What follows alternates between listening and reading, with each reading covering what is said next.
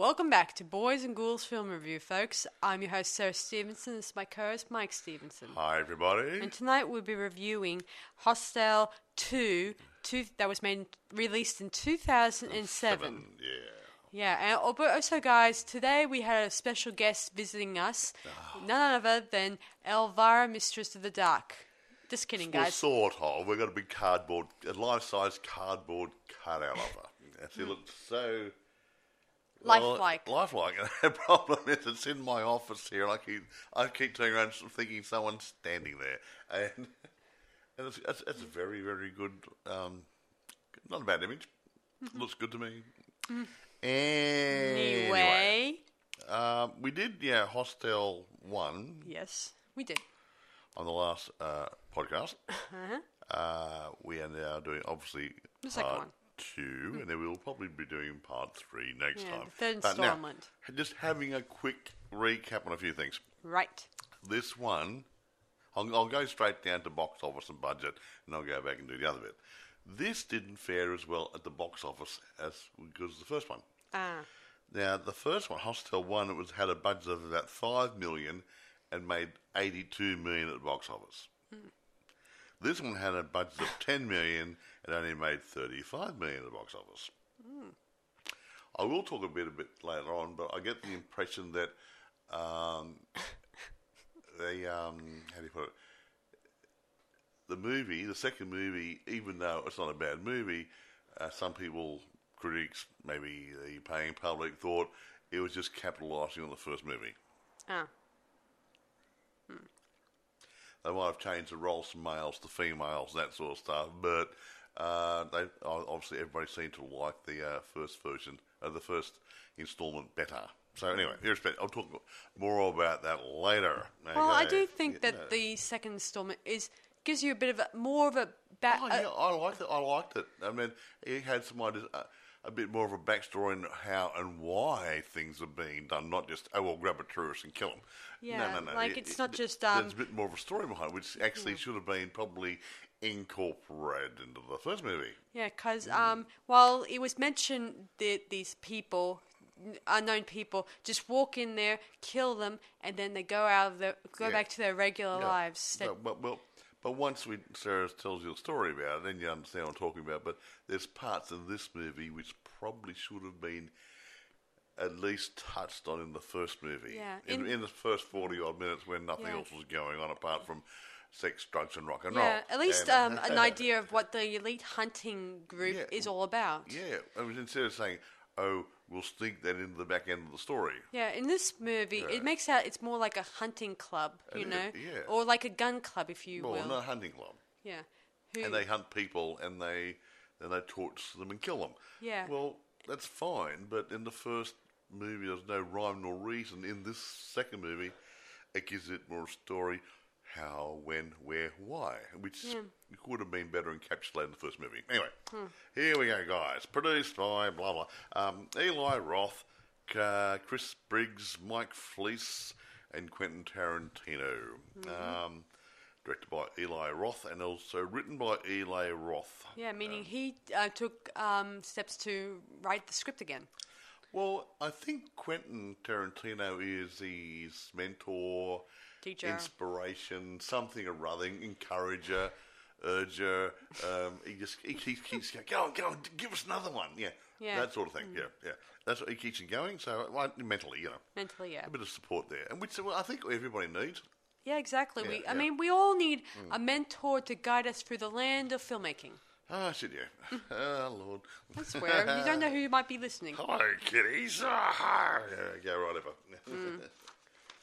Oh, Lord. Yeah, so let's move on to casting or whatever. Well, I didn't worry too much about the cast last time because, bit of cannon fodder and stuff. But I just focused on the main characters we will focus on throughout the production, mostly.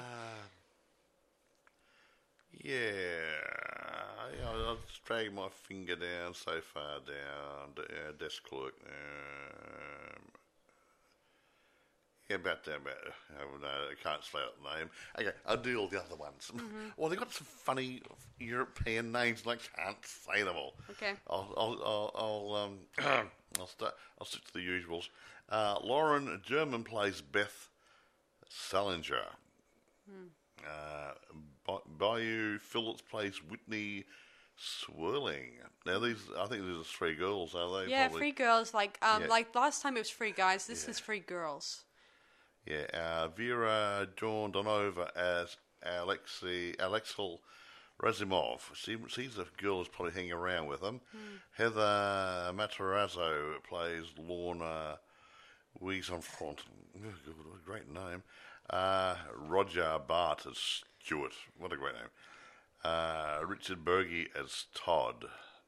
And I won't go on because the rest of them I can't pronounce. Yeah. There you go then.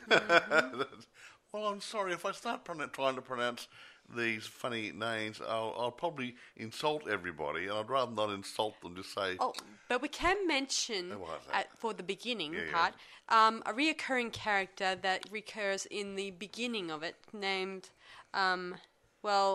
Jay Hernandez, who plays Paxton. He has a bit part right at the beginning, which joins the Hostel 1 movie to the Hostel 2 movie. So it's a continuation, which is what I always like about Fumi films. A link, more so than anything else. To explain what became of him and what will happen to him eventually. It makes me think of his scene at the beginning. It makes me think of the final girl in the sequel to Friday the 13th, where we found out the girl was still, near Crystal Lake, and then she gets killed, and she turns into a duck. By the way, if you're wondering, Sarah's almost over the flu. I'm in the middle of it. So I will be coughing a bit, but the show must go on. Exactly. So let's begin, shall I? I have an idea. Why don't you begin? Okay. Yeah. Paxton has he's gone to Italy, and he's in the hospital, and he's interrogated by the Italian police, and then they start seriously interrogating him really badly, and then they kind of grab him and start killing him, and then he wakes up in his... And we find out it's a dream. Yeah, he wakes up at his girlfriend's grandma's house, and she's a little concerned about his well-being because he's acting really funny since he got back from Europe. He thinks these people are going to be after him and try to kill him. And he thinks, no, they're not. You're just being paranoid. Yeah, she says, go to the police. They'll be able to track these guys down and get Do something. Do something. Anyway, but he wanders off downstairs in the middle of the night there or something or other because he can't sleep. Then we hear a weird noise downstairs, and we think the worst, but we see a man outside probably pruning trees. Yeah, we do. Yeah, the gardener. And then she comes downstairs and she beholds Paxton sitting at the kitchen table with no head. Yeah, somehow he's been decapitated, and I like to think that the gardener outside, he was sort of covering for the main bad guys maybe inside. Maybe he works for them, but maybe they use that cover. And I don't know. They probably used it as a way of shielding his voice from screaming out. Maybe they may have gagged him using that special gag, and then they just chopped his head off, and they sent... Anyway, his head's been taken back to the head guy Ukraine and given to Sasha, the owner. In a nice gift box. It wasn't wrapped up, though. Yeah, so that's the end of Paxton, everyone. See, he only had a bit roll. Then we cross over to some Italian students. Students who are studying in Italy. 3 girls. One is Beth, who's a wealthy one. Is a wealthy who just inherited her money from her grandma or grandparents. Or somebody. She's really filthy rich.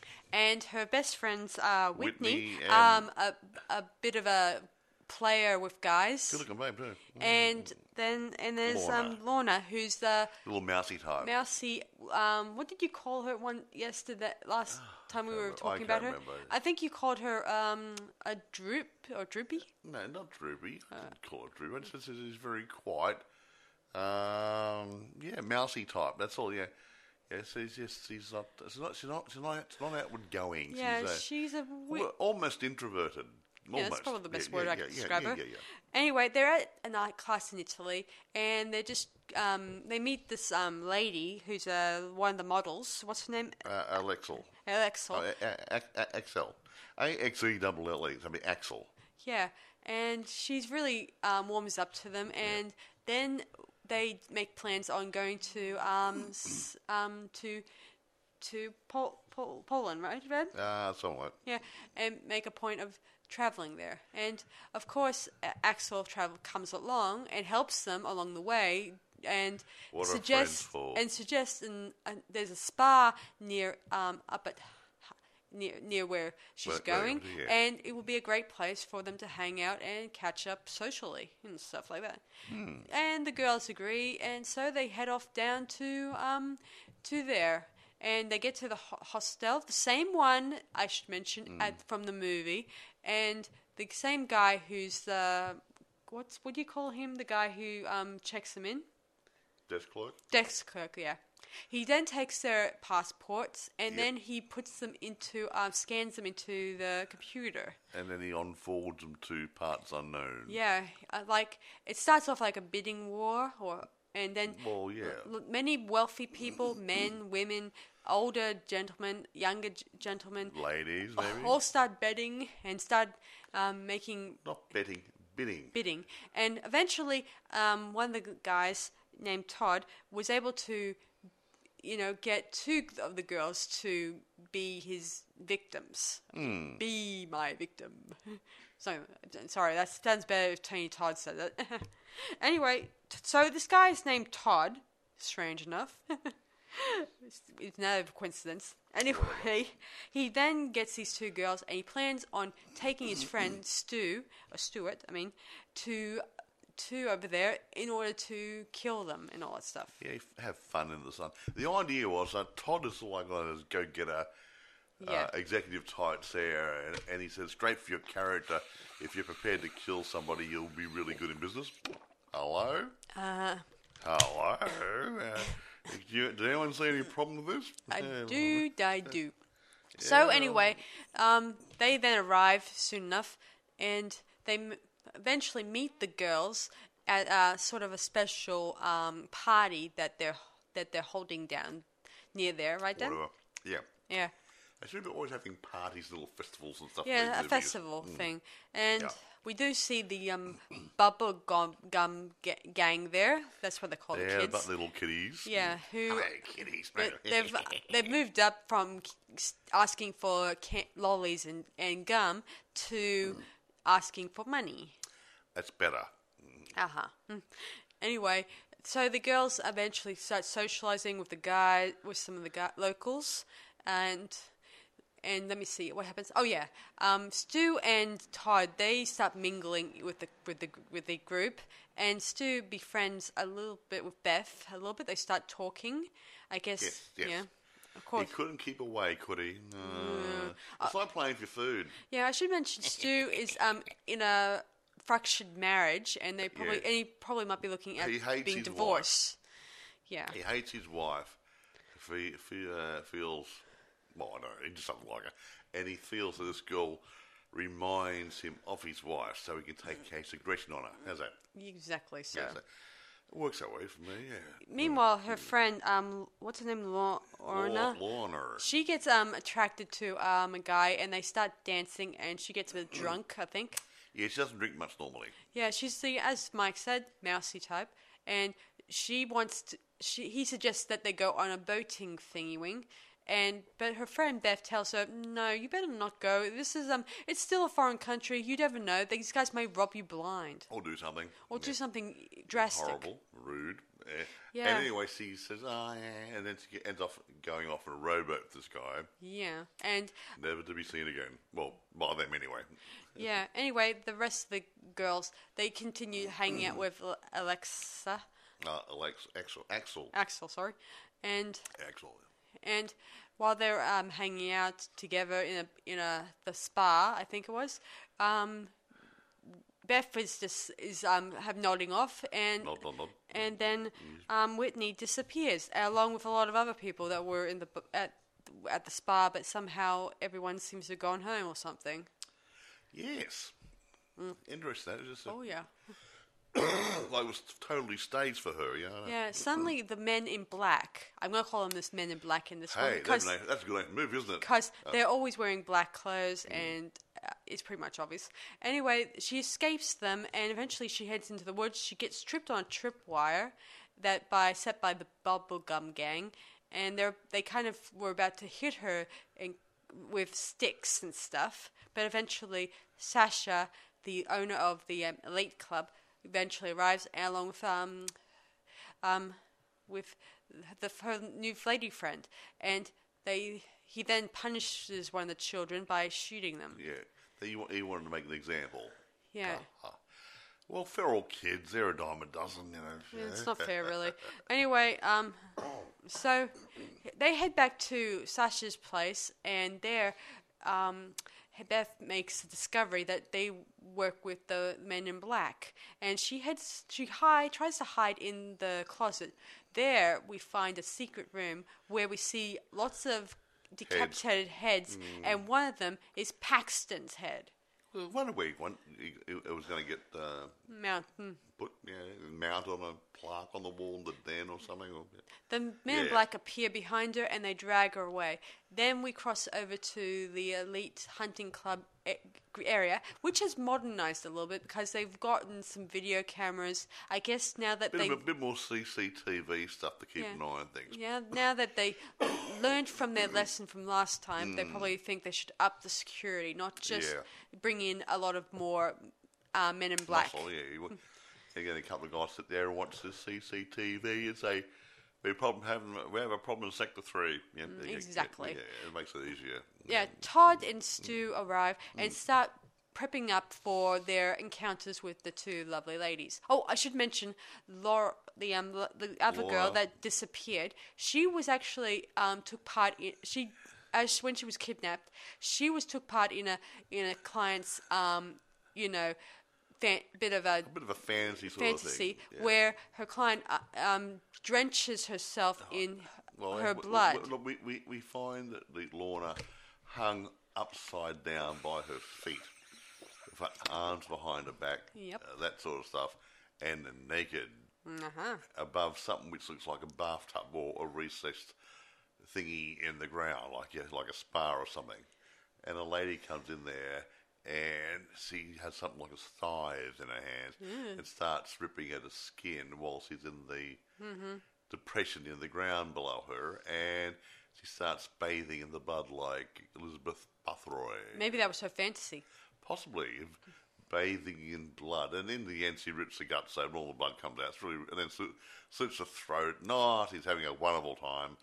Yeah. Whatever. So, back to the present. At least one of them was. So, Stu and Todd, they got their gear together, they got their tools, their weapons, and they then get into their assigned costumes. Yeah. And the girls are assigned costumes too. Beth is dressed in a business suit, I think. Beth's in a business suit, and her friend's in a bit of a cheerleader-y thing. No, that was someone else in the other movie. Oh, that's another movie. What was she dressed in? I don't recall. Little white thing. Yeah. Nothing major, but she was ready for action. Yeah. She nearly tried to escape, Whitney, but she got dragged back by the dog. Well, not dragged back by the dogs. They brought in some Rottweiler type dogs. Nice puppy. Yeah. Anyway, so they're more prepared this time. Anyway, back to the story. Each man goes into their rooms of preparing to kill or hurt the girls that that they've been assigned to. Of course, Todd, he doesn't have the heart to kill. Even after his I so want to do this. He went so far, and then he sort of reneged on it. Yeah. Yeah. Pussy. When he actually took a chainsaw and he sliced it into her head. She didn't die or anything. Just a little bit of a graze, horrible one. A big graze. Lots of blood and everything. But for some reason, he kind of chickened out. He couldn't follow through on it. Yeah, and the guard there tells him, you haven't finished the job yet. You have to completely kill her, not just graze her. But there's a penalty for not doing your job too. He didn't know about. Yeah. So the dogs, the Rottweilers, they track him down into the elevator and kill him. Yeah. So Todd forfeited his own life for not killing the girl. And you think he should have checked the fine print. You think that it would have been Stuart that would have been the one chickening out, but as it turns out, when he approaches the girl, Beth, who is going to be the likely victim, he nearly chickens out, but then he changes his mind and restraps Beth back into a chair. And before he gets down to the nitty-gritty, he gets approached by the people in charge, telling him that his friend's chickened out, and now we have a vacant victim. Meaning, you want to spare? Yeah, they asked two other clients beforehand. One was actually eating his client, from the victim, and the other one was being electric shocked. Yeah, and they're just too busy. Yeah, they didn't want to. They probably didn't want to buy, an extra victim. They're having enough fun, Anyway, so fun. So Stu goes into the room. We don't see what becomes of Whitney, but we can imagine the worst, right? Yeah, the worst.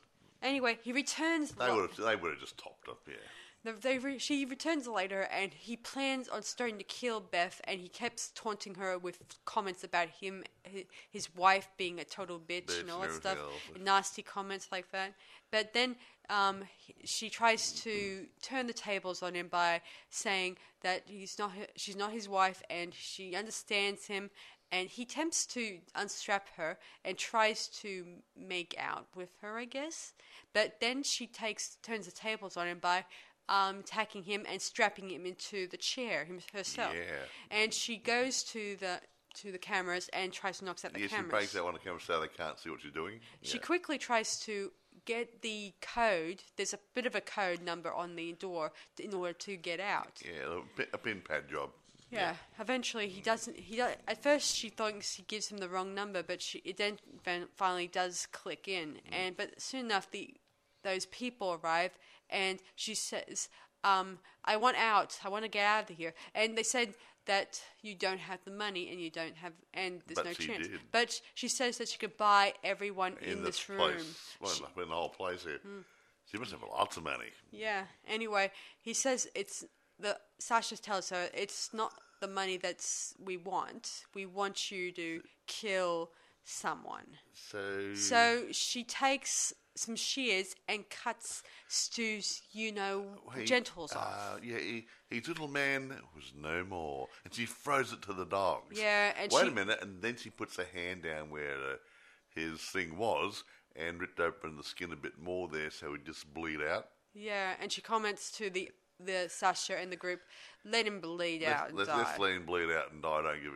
Didn't give a crap. And then she signed a contract or an agreement and got a little tattoo. Yeah, throughout this movie, the Elite Hunting Club, they ask you for all new members to have a tattoo on their skin. Of a little hunting dog, like a bloodhound, is it? Bloodhound. Yeah. Then we cross over to another festival going down, and Axel is talking to a bunch of new tourists, and somehow one of the Bubblegum members steals her purse. So she chases them, and then she soon gets tripped by the tripwire, and then we see Beth appear with a very huge medieval hunting axe. One of the axes the knights used to use. Yeah, and she swings it down, chopping her head off, and then the kids, the Bubblegum gang, start kicking her head around like a soccer ball. Yeah. Then we cut to black. The end. What a fun movie! I mean, it's a little bit different to the first movie, but it's faithful to the theme. I agree. Again, what I said earlier, the bits about people bidding for the victims, that to me that should have been Extended. touched on a bit. No, it should have been touched on a bit in the first movie to make a bit more sense of it. However, the first movie made more money. I guess they tried to keep it secret. They liked the blood and guts and gore in the first movie. I guess it would have been. I mean, they wanted to keep it a secret from the audience, making them think that this is. They might. But you still need a story behind it. Yeah, there is a story behind it.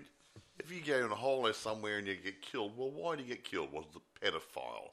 Was it the rapist? Was it just a homicidal maniac? You need some sort of story behind it, you know? Yeah. I gotta admit, I did like the different attempts on how each person gets killed by different clients. I mean, it's interesting, like the whole bloodbath thing.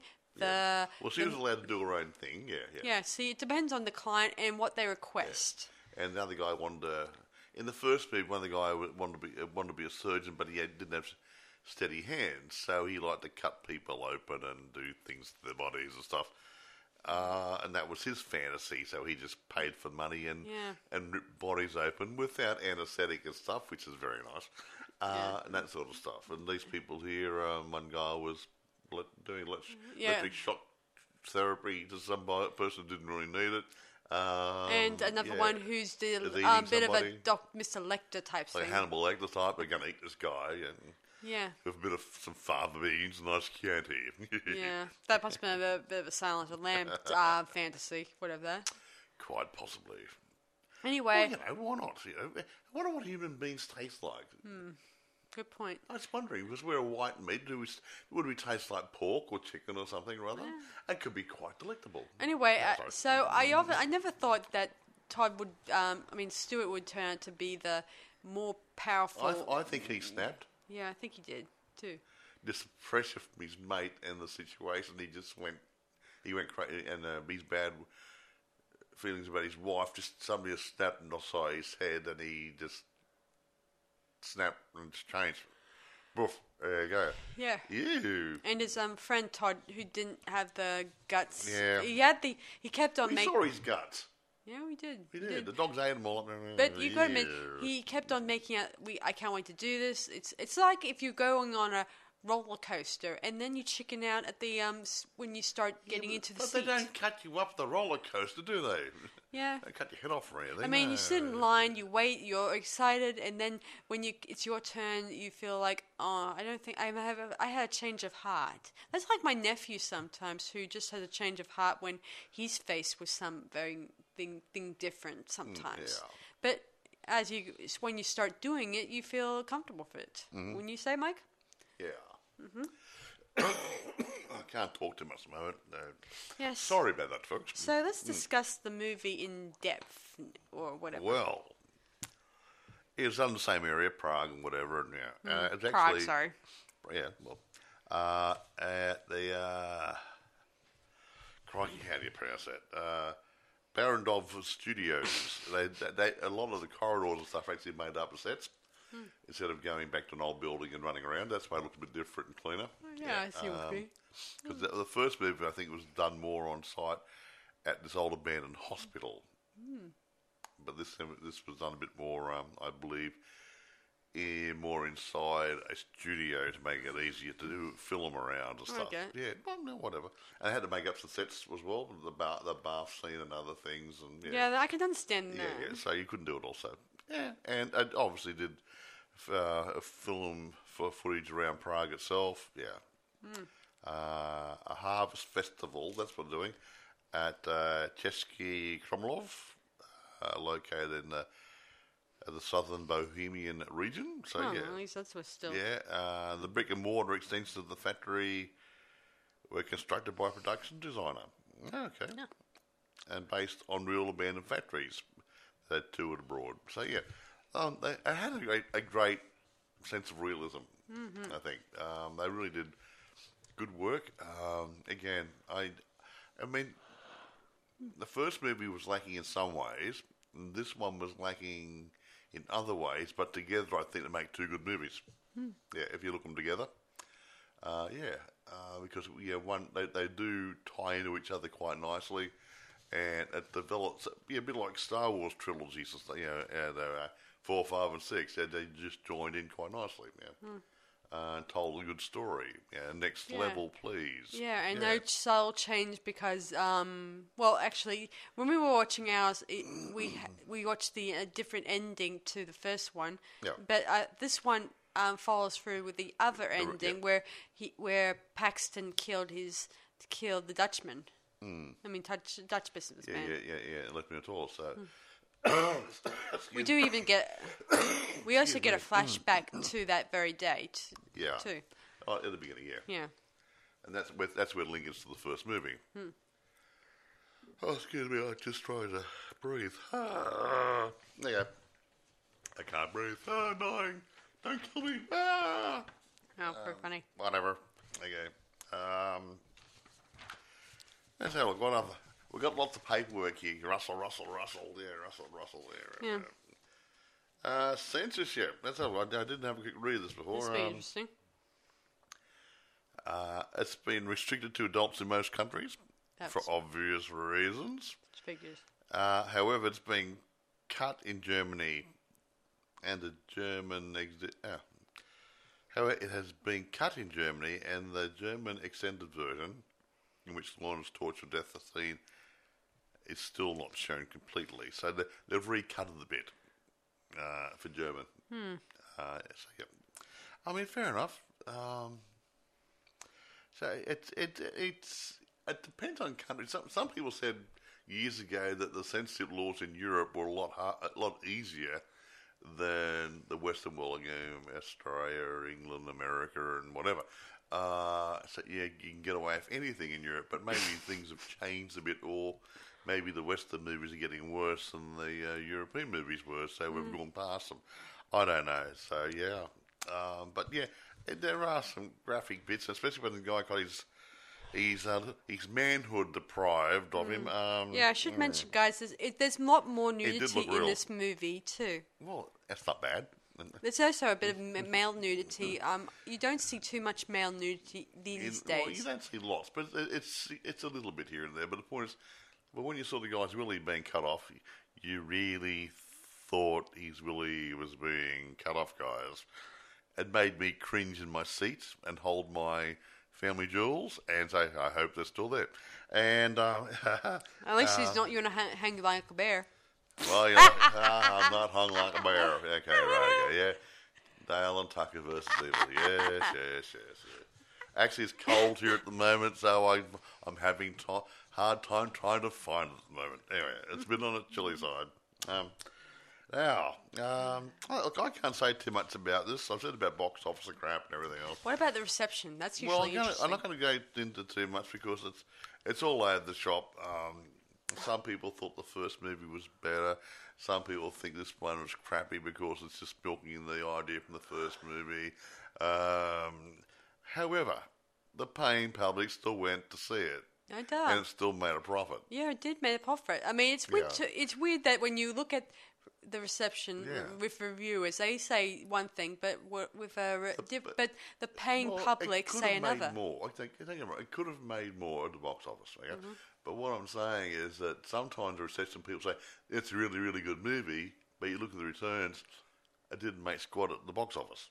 The people didn't like it, but the reception from the critics' reviews were good.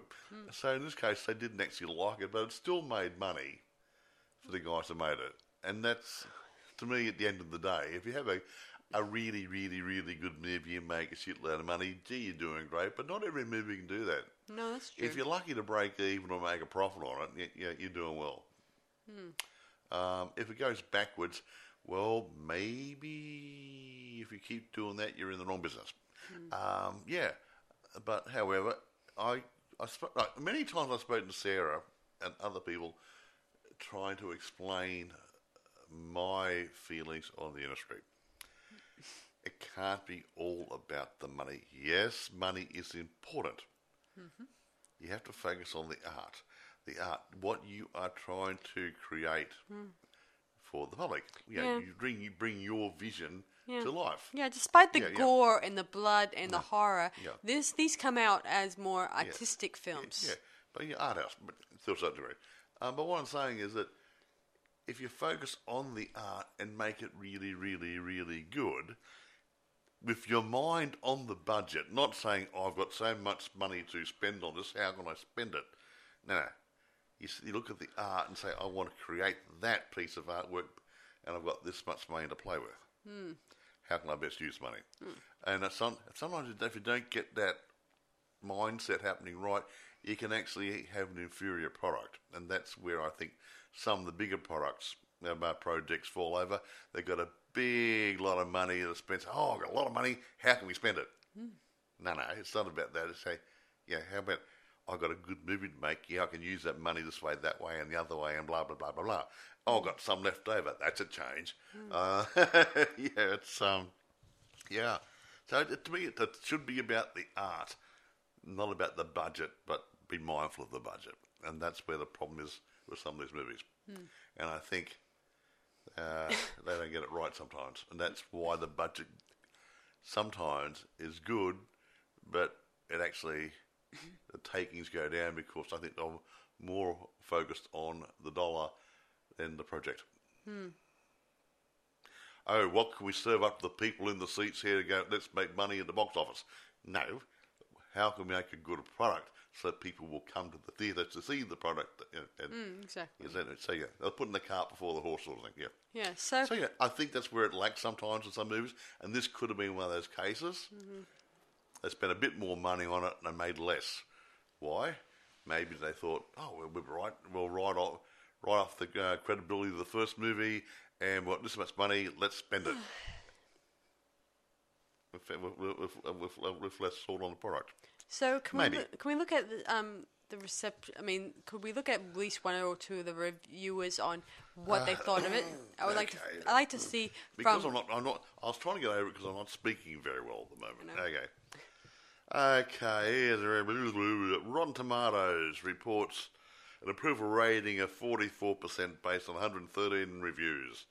The site's critics consensus reads, offering up more of the familiar sadism and gore. Hostel Part 2 will surely thrill horror fans. That's it. Doesn't say it doesn't say it's not saying it's really, really great. It just says saying the same shit. Okay. That's what it's saying. That's what it says. On Metacritic, the film had a weighted average score of 46 out of 100, based on 21 critics, saying mixed on average reviews. It doesn't say why or what they said. CinemaScope gave an average C out of an A plus to an F scale. It doesn't say why. So I can't tell you too much. Okay. Sure. Now, several critics compared the film's production value and plot positively to its predecessor. Strange that. In the Hollywood Reporter, Michael Reitschaffen said the film was a step up in virtually every aspect. I thought some parts were better. From production values, it's quite better, I think. To its better focused storytelling, because it had the bit about the bidding and stuff. It had more storyline in it, and more fully developed characters. We knew more about the characters. One was rich, one was mousy, whatever, blah, blah, blah, blah, blah. Okay, similarly, Total Films described the film as superior beast compared to the first film. Made less money, didn't it, guys? With a stupefying technical advancements. Okay. A satisfying plot. Yeah, that plot wasn't bad. And the main characters who are fun to hook up with. Okay. Now, you want some negative ones? Some film critics believe the film commented on wider geopolitical themes. And then it gets deep here. That's why I didn't want to read these. Okay. Anthony Quinn, writing for The Independent, speculated that the film may offer a subversive commentary on American values.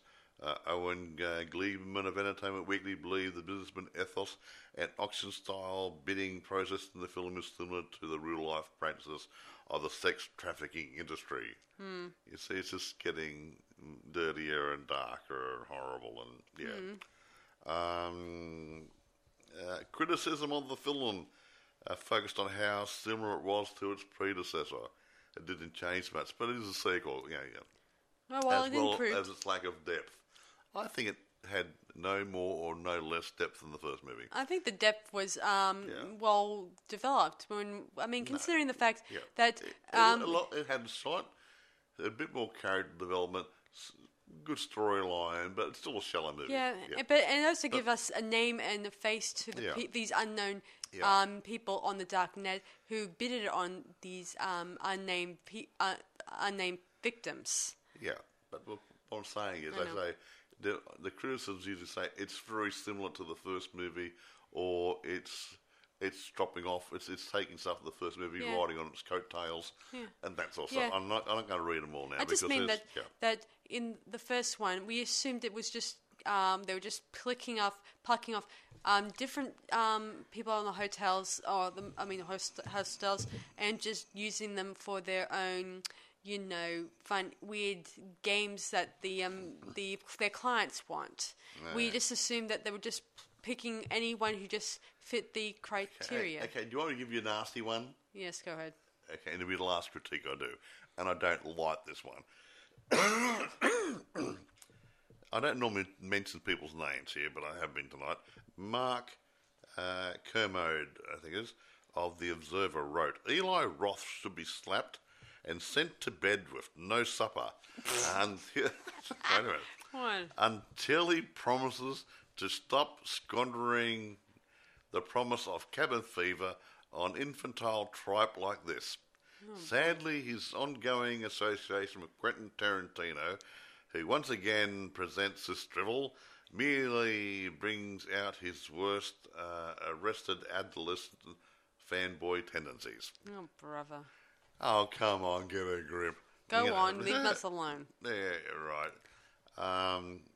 Yeah. Oh, Here's man. one. In Leonard Maltin's annual publication rating movies, the film is given a bomb rating, commenting, dreary to say the least. Okay. Guys, they made money. Yes. It served to the fans who wanted to see it. You don't like it, that's your problem. Yeah, and not to mention the fans enjoyed it, and the numbers numbers don't lie. If they made a profit, that's all you can hope for. Yeah, they made a profit. Yeah. I'm not going to go into there. I can't talk too much tonight. No. Anyway, so let's rate it now. I'm still going to give it down around 8 because there were a few things in this one which could have been done better.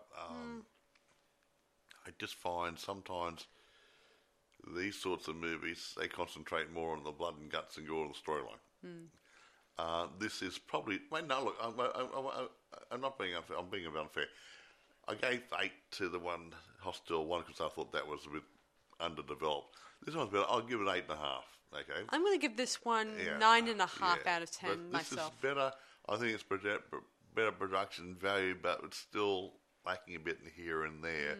Still a good thing if you like blood and guts and gore and everything else. Yeah, it's a good watch. Yeah. I do like a little bit more substance in my movies.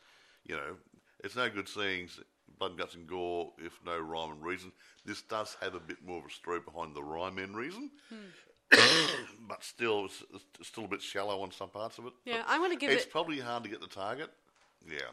I'm going to give it 9.5 out of 10 because I think I thought the story was well developed and it did give us a little bit an explanation of the elite hunting club a little bit and how more. It operates. Yeah. And how it operates, like how do they get the word out to their clients? They do online bidding and stuff to pick the people and stuff. Yeah. How the hostel itself is involved by they scanned in their passports, given all the information to these unknown people. Yeah. So there you go.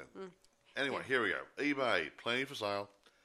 Amazon, plenty for sale. I'm not sure about rent. I didn't see any listing there for renting. It might be there. Maybe my eyes aren't all that cracked up to be, but I didn't see prime rent anywhere.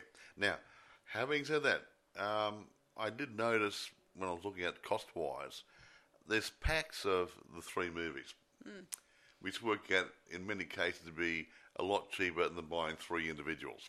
So if you're interested in actually buying the movies, I would actually go buy a 3-pack. You'll save money, okay?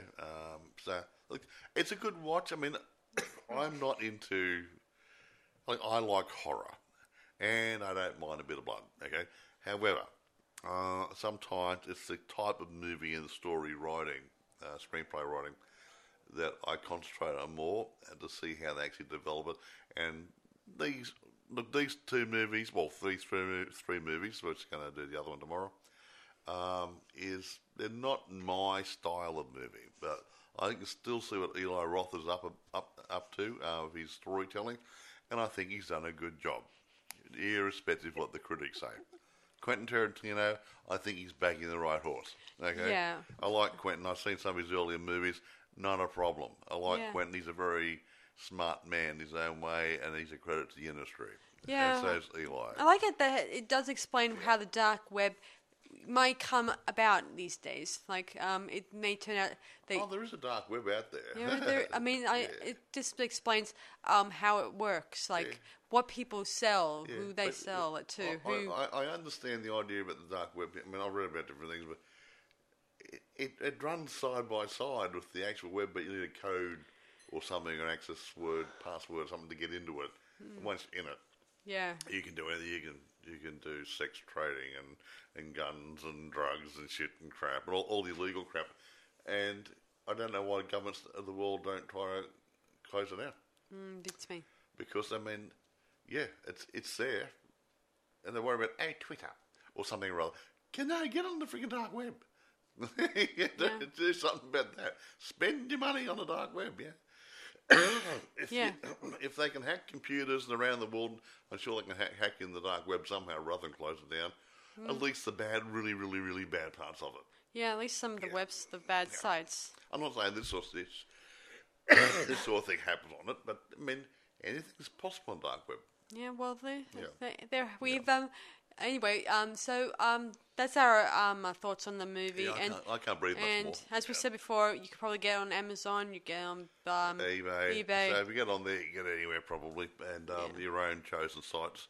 You might be able to stream it from somewhere or whatever, or even go onto Shudder if you have the stream site, whatever. Yeah, I don't go on Shudder and stuff, so I don't know. I'm not hooked up to them. So I'm not even hooked on to Netflix either because. Ever since what they've been doing with Disney, I think it's a waste of money to even so much as become a member of those things. Look, from what I've seen, I don't like it. You don't get a TV guide thing with it. Guide what's on. You take a punt, you click on. That movie might be on tomorrow. Oh, you can't see it. I'm going to be out. So, and I don't watch sport, so there's no good me getting Foxtel and stuff. And other things there. And some places have got a lot of movies I don't want to watch. I do watch a lot of movies, but there's some things. Well, I've got that. Yeah. I've got that. Saw it last week. Yeah. Got that. Yeah. And just why hook into it? And just a lot of the time, most of these sites who have all these movies lined up, they would often delete them in order to replace them with something new. Yeah. And they're not necessarily a good new. No, not necessarily good. Yeah, but then their idea of classic cinema and some of these streaming sites sometimes ain't that classic. It's an old movie. Some people watched it, so we'll bung it in there. It doesn't make it a classic movie. Yeah, I'm sorry. Yeah.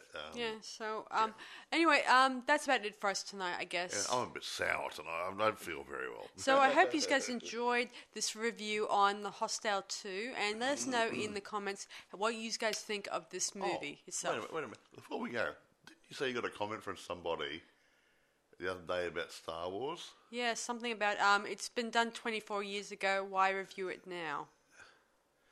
Yeah, that's really strange because what we do, and what a lot of reviewers do, we'll review movies, not necessarily all new movies. We do movies from now, way back, even to the Salt era if we want to, because there's some, I did make a comment, I think, on the first Star Wars movie we did, that I had a friend who didn't watch franchise movies.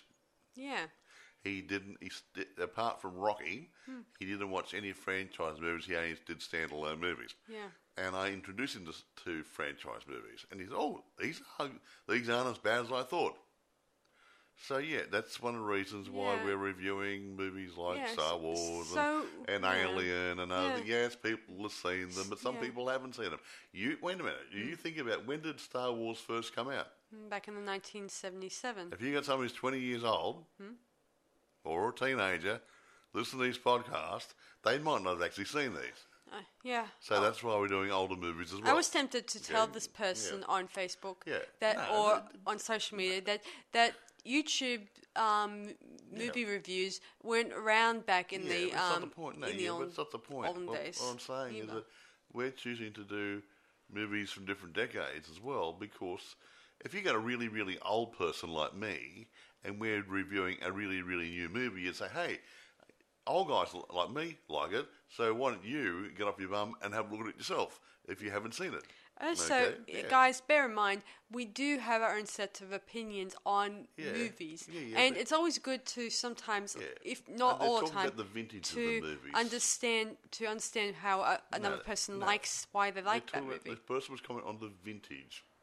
But if we've got people ranging from, say, 15 to 95, we're telling a 95-year-old about a new movie he might be interested in, or talking to somebody who's listening in who might be 18 years old who's never seen a movie was made, say, 30 years ago, which might be a really good movie.